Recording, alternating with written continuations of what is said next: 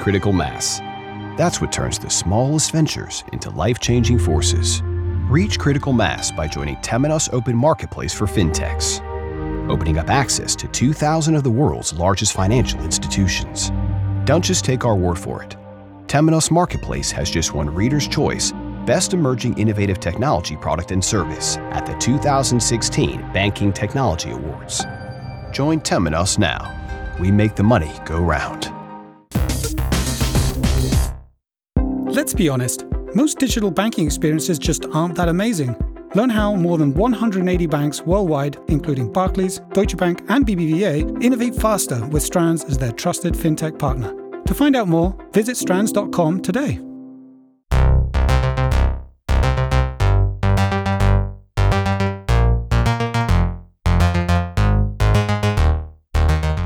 Welcome to FinTech Insider Insights. We have now been downloaded in more than 155 countries, and we regularly hover near the top of the business category in iTunes. So that's thanks to you, our listeners. But do keep telling friends, tell people who might be interested about the FinTech Insider podcast, bringing you the best insights every week. This podcast is brought to you by the fine folks from 11FS, the fintech specialists helping financial services companies digitally transform into beautiful digital butterflies.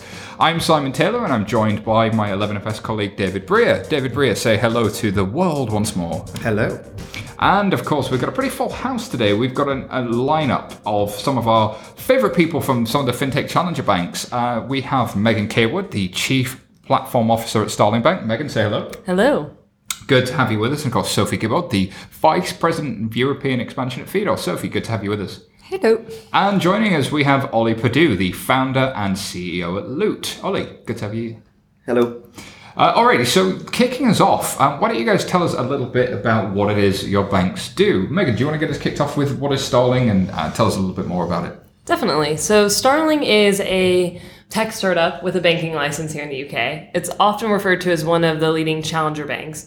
And what that really means is that we're building a full stack bank from the ground up, with the intention of being mobile only and with a vision of putting the customer first. We have this vision of differentiating from others in the market by understanding our customers exceptionally well, by giving them new tools to understand their financial lives, and increasing accessibility. So we want to be the world's best current account, but we don't want to be the world's best mortgage or insurance. And so instead, we're building out a marketplace, which is an API layer where we can integrate in other best-in-class fintechs from across the market to enable our customers to easily access those from within their Starling app. Very, very cool. And Sophie, what about Fidor? What are you guys all about? Yeah, so Fidor is a bank that was launched back in 2009 in Germany, based on the principle that we want to also put customer first. We have found a way to doing so by launching a community where people can help each other around personal finance topic. And on the other side, give us input about what Fidor should launch next and what basically the clients want. We have developed things internally, but since early on partnered also with fintech companies because we didn't think we should do everything by ourselves. Out of this retail and actually SME model, we are now licensing our technology across the world to organizations such as banks and retailers and telecoms to help them launch digital banking propositions. Interesting. The bank as a platform play really coming in. It's amazing how many people want to be banks these days. It's definitely growth. Fun fact, in 2009, I remember seeing Fidor pitch at Finovate, and that was also the first time I ever met Chris Skinner. So it was a big day in so many ways. It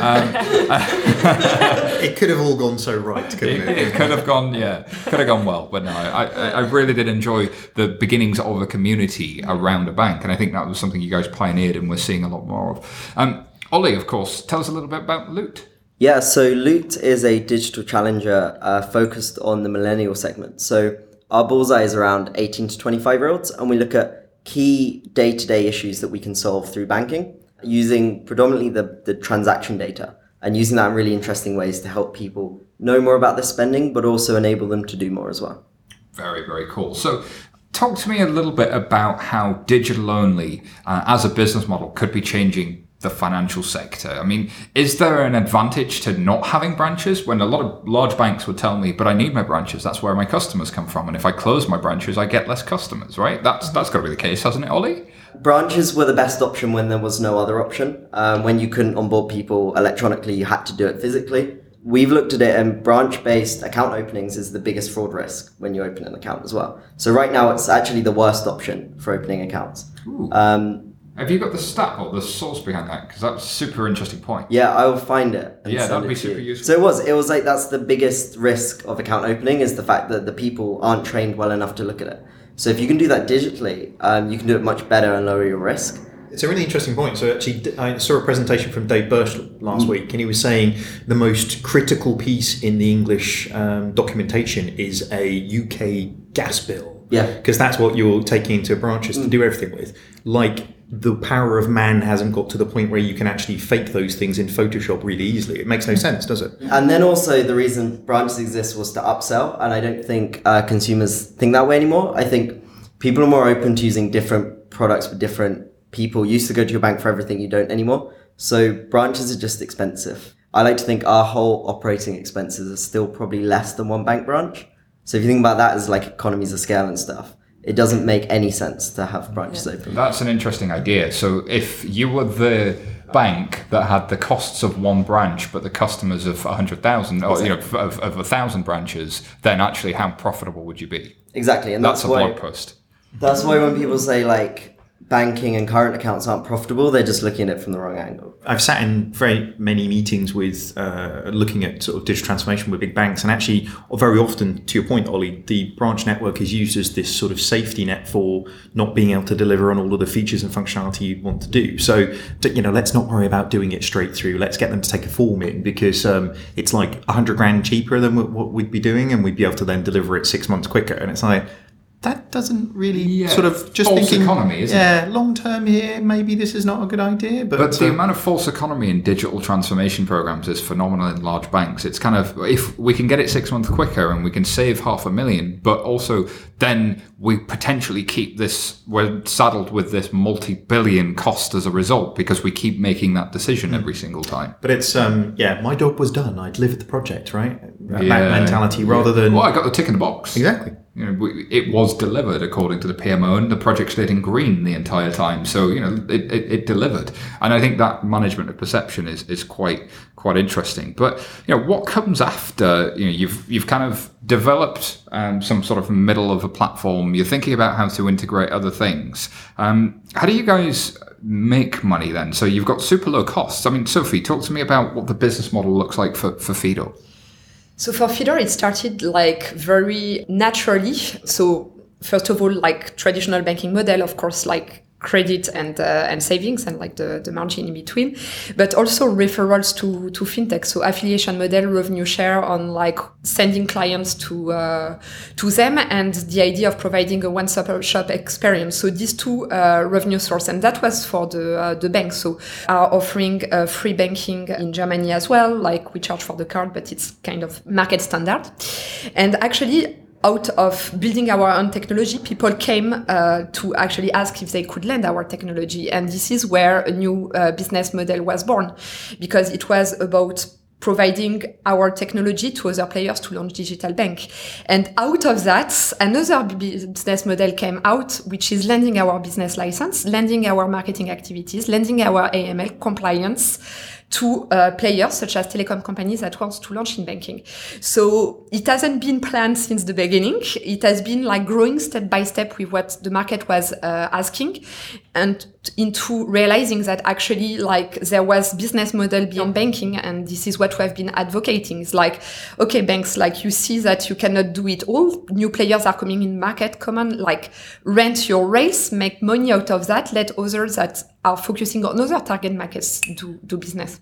Yeah, I think that's a really good point, because what you're essentially saying is there are many other intelligent ways that banks can make money other than upselling higher profit financial products. Because when you look at the strengths that bank have around the KYC and AML, around transactional businesses, access to payment schemes, there's other revenue streams other than just the net interest margin from lending and deposits that you can also monetize without passing on fees to your customers. So I think that's exactly spot on with what we're looking at as well. It reminds me of a story of a large photography company that used to be around, it's still around, that they were known for their moment. And these guys were kind of looking at launching a digital camera division. And this digital camera division was going to eat the revenues of the traditional sort of film-based model, the business model that they had. And the thing that the executives couldn't understand was, their business model was the Gillette model, right? You've got the device that you get once and then you make money on the razor blades. And same with a camera. You sell the camera once, the camera's okay, but actually you make money on the refills. And what they couldn't understand is how that would work with a digital camera, because actually you were taking the photos off the device and putting them onto another device. So what do I keep reselling? Like, where's the money in this? Like, how do I ever make money in a digital camera space? They were chemists. They didn't understand they needed to move to a digital business model. And years later, they tried to do it in a number of different ways. But that to me strikes me as what we see happening in the banking sector today, in that I make money by cross-selling financial products. And as a result, I must need to continue to do that, and that makes money for me now, and it will continue to make money for me. Yeah. And I have some sympathy for that, because it seems to be still working. We've seen the UK top 4 banks' share of market grow from 66% to 77% over the last 10 years. So there's a reason for the complacency. Ollie, what do you say to that? Should they be complacent, or is there something? Are you guys snapping at their heels a bit? If I was to meet kind of a banker and they say stuff like this, we got the biggest market share, everything like that's temporary. I have yet to meet a happy banking customer. So until I meet a happy Lloyd's customer, I'm not going to believe them. There probably are some out there, but I think for lots of markets and lots of different demographics, they're really underperforming. So they've got scale and they do have lots of money and the ability to transform.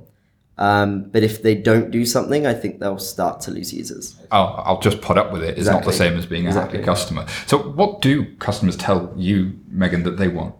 Yeah, so we like to spend a lot of time talking with our customers, doing a lot of not just usability sessions, but chatting with them and understanding how they're currently using their banking products and where those pain points are. And what we hear time and again is that what they're used to expecting with seamlessness and ease of use from other apps and products just isn't what they see from their bank. Banks might have an app, but that doesn't mean they're competing. It's like, for example, my bank balance, I won't name the big bank that I joined when I first moved to London, but my balance is never actually accurate. It's always a few days off. So much for real-time notifications. It'll be good if I get it in 2 days. But just trying to sign into the app and remembering the 6 different passwords. At every step of the user journey, it's clunky. I have to mail in tons of forms. They just don't get what technology has enabled for customers today. And so there's this kind of gap between what banks are offering and what they're expecting from the application that we're looking to You've got that moment where the big surprise bill comes out, and maybe I had a thing where my rent came out a couple of days early and my wage was going to be a couple of days late. And of course, I thought I'd cash managed it and I thought I'd moved stuff around. But of course, the bank hadn't caught up that I'd set all of that up. Yeah. And the money came out of my account before the money that I'd moved back in. They'd realized that it had happened. So then they sent me a notification that I was massively overdrawn and this was my fee. Mm-hmm. But actually, I'd already told them what was going to change, and their systems were just trying to catch up with me being 2 days ahead of them. It's a crazy thing. And those are the stories that we hear time and time again. And if you break that down, there are several moments in that experience you had where there was an error that they could have fixed. Like your account balance could have been accurate. They could have notified you before you were going to go overdrawn. They could have not given you a fee based off of the understanding that was happening there. So there's multiple points in user journeys right now that banks are not filling. And that's what we're hearing and that we're trying to solve in delightful ways. So speaking of different business models, as we were a moment ago, and speaking of like kind of real time and some of the stuff we see in other markets, we see data being huge. Data is the new oil and all this sort of stuff. Sophie, where do you stand on use of customer data, and how do you balance privacy of data versus being useful with that data? Do you have any thoughts on that? Yeah, so first of all, we are a German bank, so dealing with privacy is very important for a German regulator, probably even more than any other regulator. So that's a first thing. On the other side, you have ways of using data that are useful to the customers by just anticipating things on an opt-in basis. You have also ways of using data of providing, for example, a loan is what we are doing. So we are providing emergency loan and overdraft just by one click, because why not? I mean, you can do that by just analyzing what's going on the past 3 months of the customer. You know him. You don't need him to fill out a form. So it's about of course, getting additional data from the customers when we need it, but also making the most of what he has already given us. In the future, it's going to be about cross-selling, improving that capability of being proactive as opposed to reactive, of being able to be here exactly at the time the clients need us. Another thing we are looking into is actually charging clients according to how loyal to the company, to the bank they are.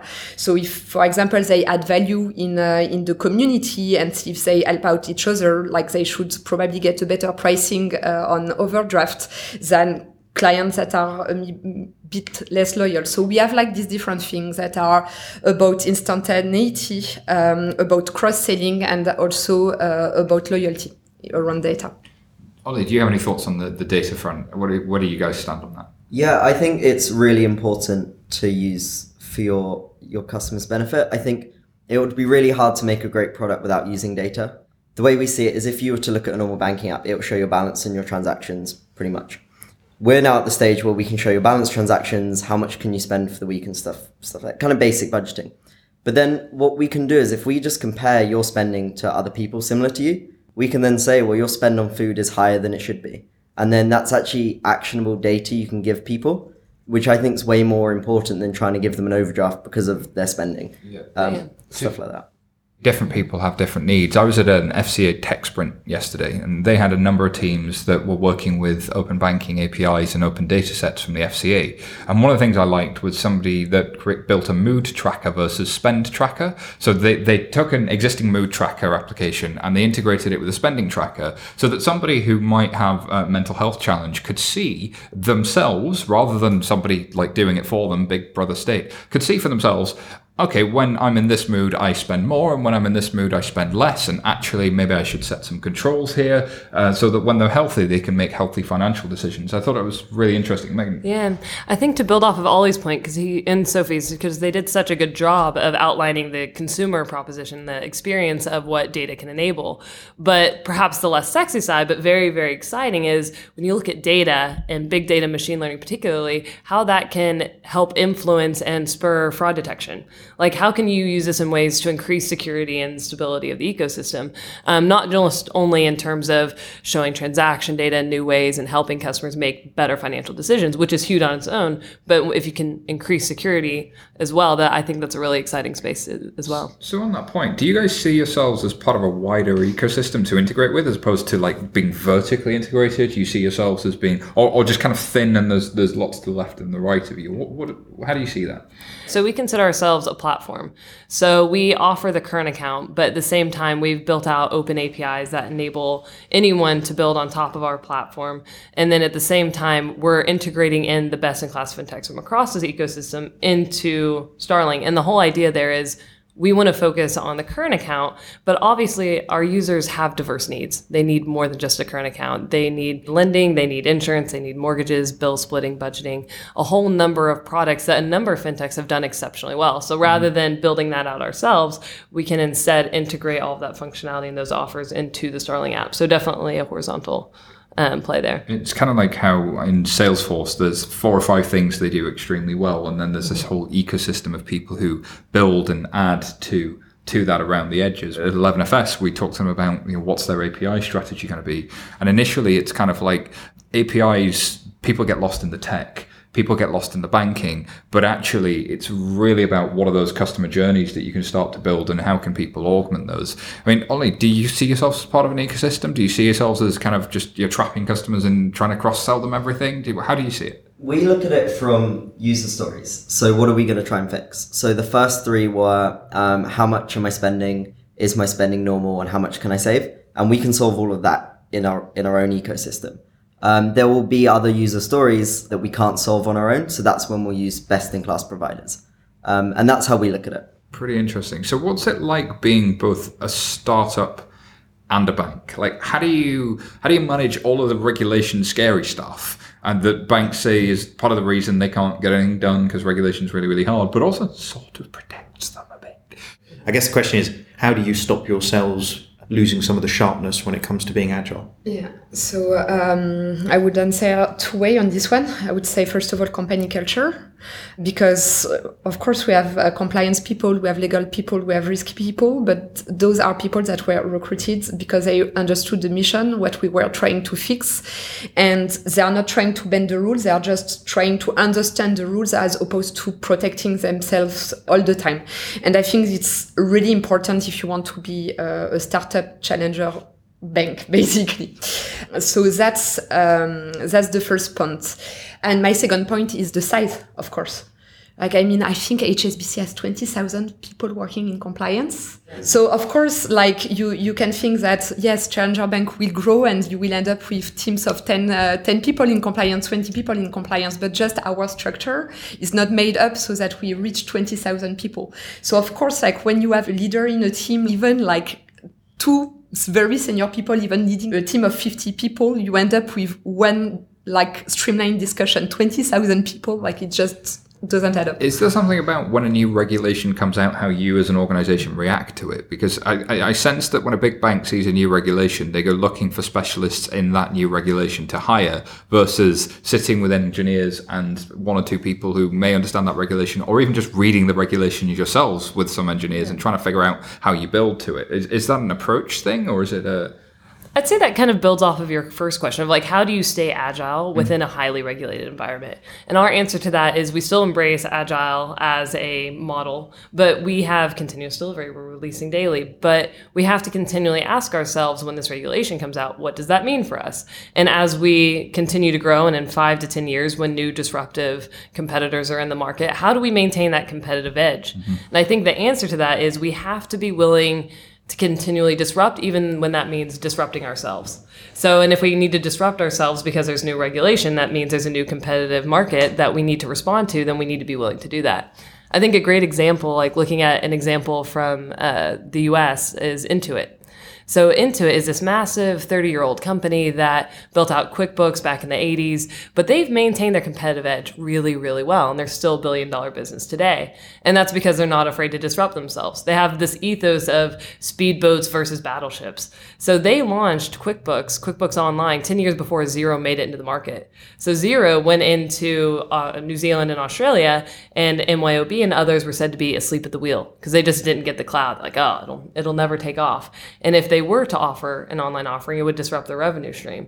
Intuit, on the other hand, even though QBO, their QuickBooks Online offering, disrupted their desktop offering, they still pushed it out and they still forced migration onto it early because they saw what the competitive threat would be. So I think even within banking, we're going to have to maintain that from a regulation perspective, from a competition perspective. We're the disruptors right now, but we won't always be. So we'll have to be willing to disrupt ourselves when that time comes. Disrupting yourselves is a really interesting thing, and I think there's an honesty thing about the term agile as well. I haven't met a large bank yet who doesn't tell me how great they are at agile. Ollie, what's the difference between agile and agile?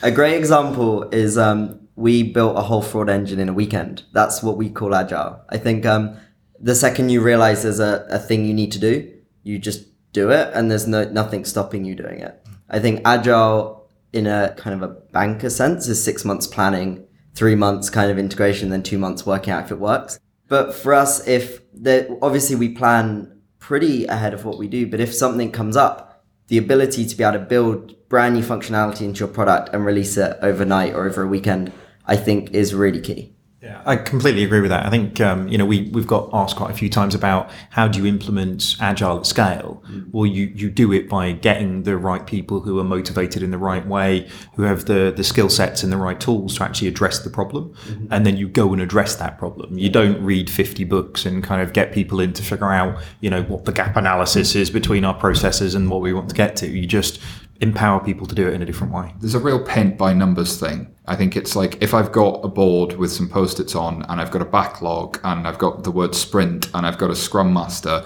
and I've got everybody at a daily stand-up, then I'm doing agile. But if I have to get a backlog prioritized by a committee that doesn't sit more than once a month, then I'm not doing agile. And it's not so much the how you manage the features and how the developers pick up those features and move them along. It's the decision-making in the organization and reacting to things. And speaking of reacting to things like an outage can be really a thing that you need to react to. And Ollie, you had an outage at a card processor you use, and it shut down Monzo, Revolut, yourselves. But your customers seemed really grateful for the transparency about what was going on and seemed to kind of strike a contrast with what we would have seen from a larger bank. Could you tell us more what happened there and some of the customer reaction and so on? We were really lucky because we were doing an internal hackathon that weekend.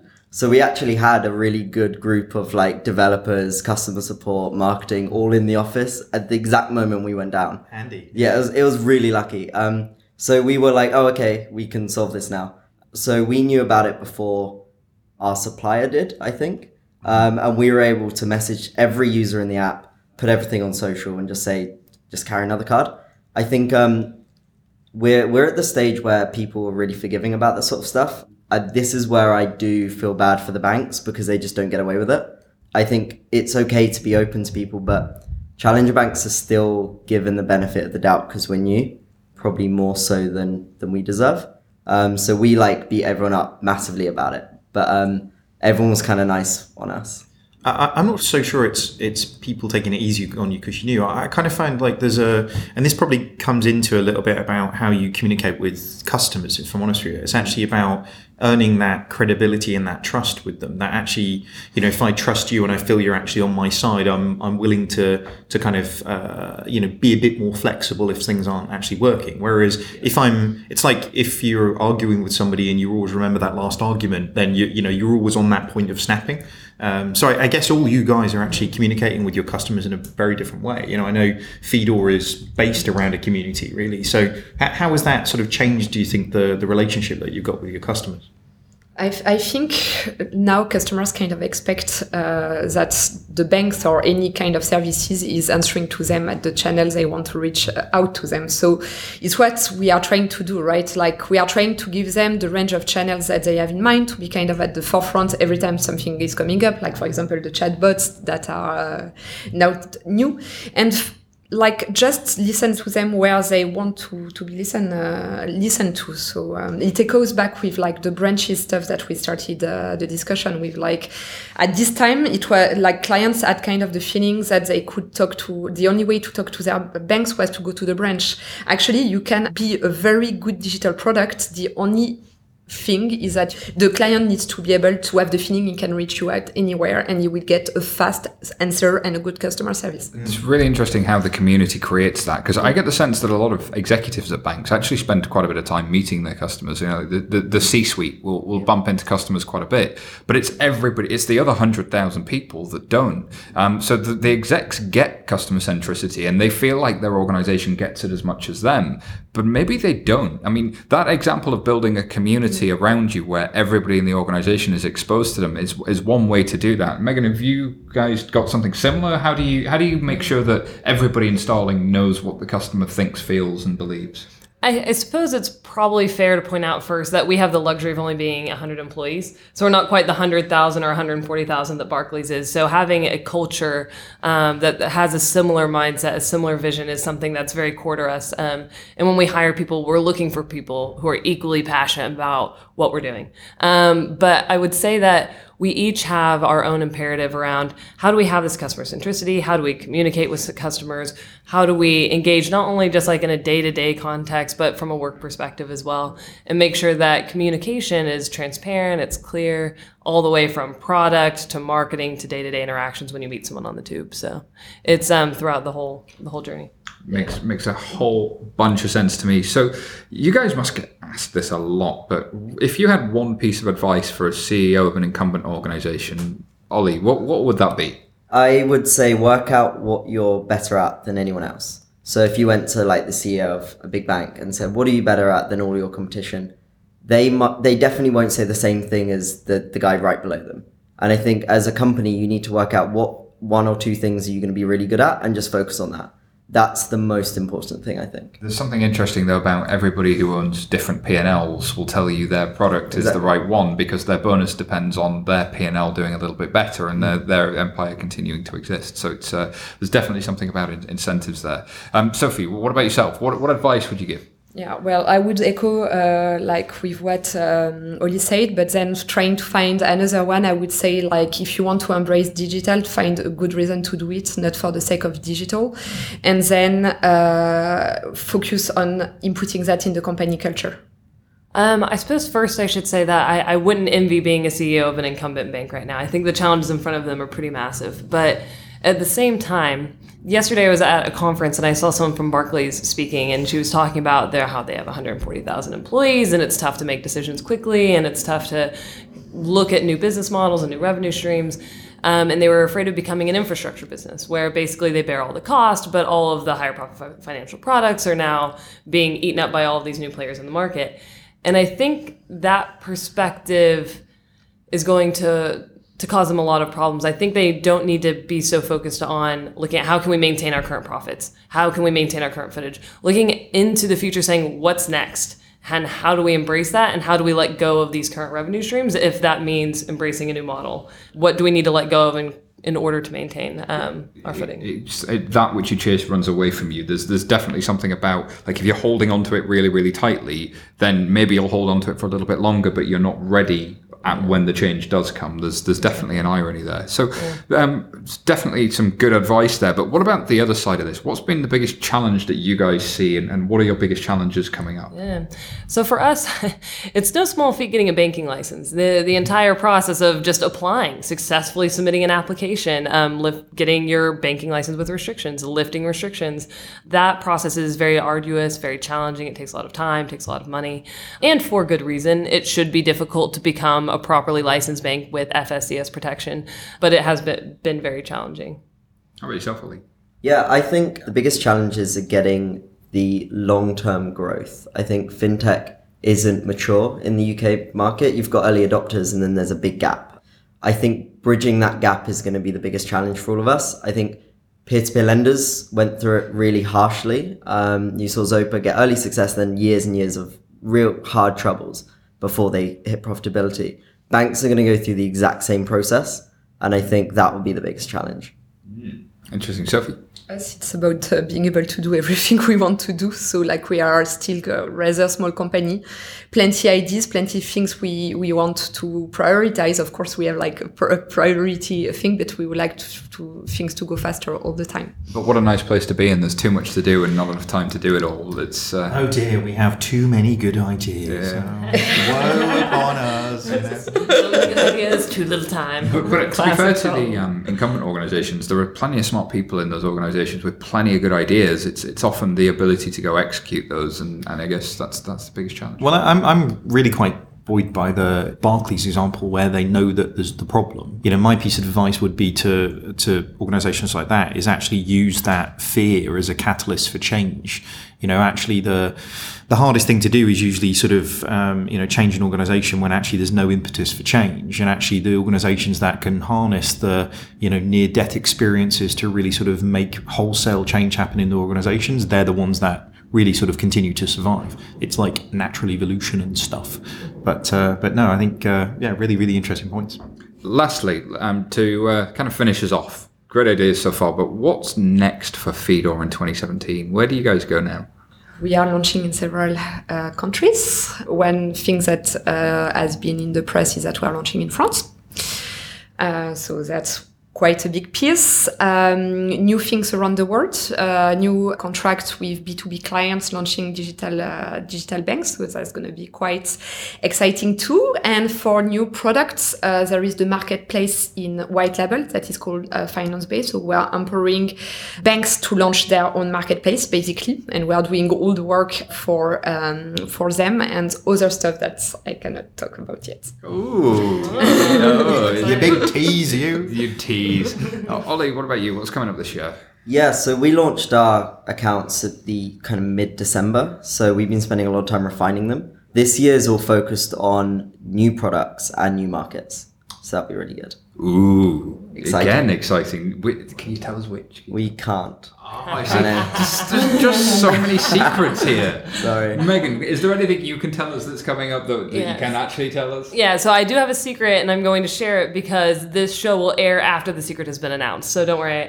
So yesterday, as you know, we announced our first marketplace partner of TransferWise. Today, we launched our beta, so that was really exciting. And then on Monday, we're going to announce that we're launching CAS, which is Current Account Switching Service, which will be really huge for us. After that, you'll see us opening up Android beta shortly thereafter, launching our API. Then you can expect mobile wallets, and then you can also expect new payment schemes coming on board. So those two will be a little bit coy about because I can't say anything specific. Does this mean then that somebody who is an account holder with one of the big banks that hates them could actually switch their whole bank account to Starling? Yes, so we are a proper bank. We are fully licensed. You can use it with direct debits, faster payments. You can use it just as you would your bank. And it's great because it also has real-time notifications. It has card control. It has all sorts of stuff, biometric, everything you could possibly want in a bank. So give it a try. The battle begins. The battle begins. Alrighty, so I've got to say, Megan, Ollie, Sophie, thank you for another great show. Thank you for being here. Really appreciate your time. Where can people find out more about Starling? Starlingbank.com or just on Twitter at StarlingBank. And what about Loot? Yeah, we're at loot.io. Loot.io and Fedor? Fedor.com and fedorbank.uk. Fantastic. Thank you once again. And thank you for listening. If you like what you heard, be sure to subscribe. Tell some friends. Tell some friends about what you heard. And leave us a review on iTunes. This helps people discover us. Check out 11fs.co.uk if you want to know more about the team who bring you FinTech Insider every week. Until next week.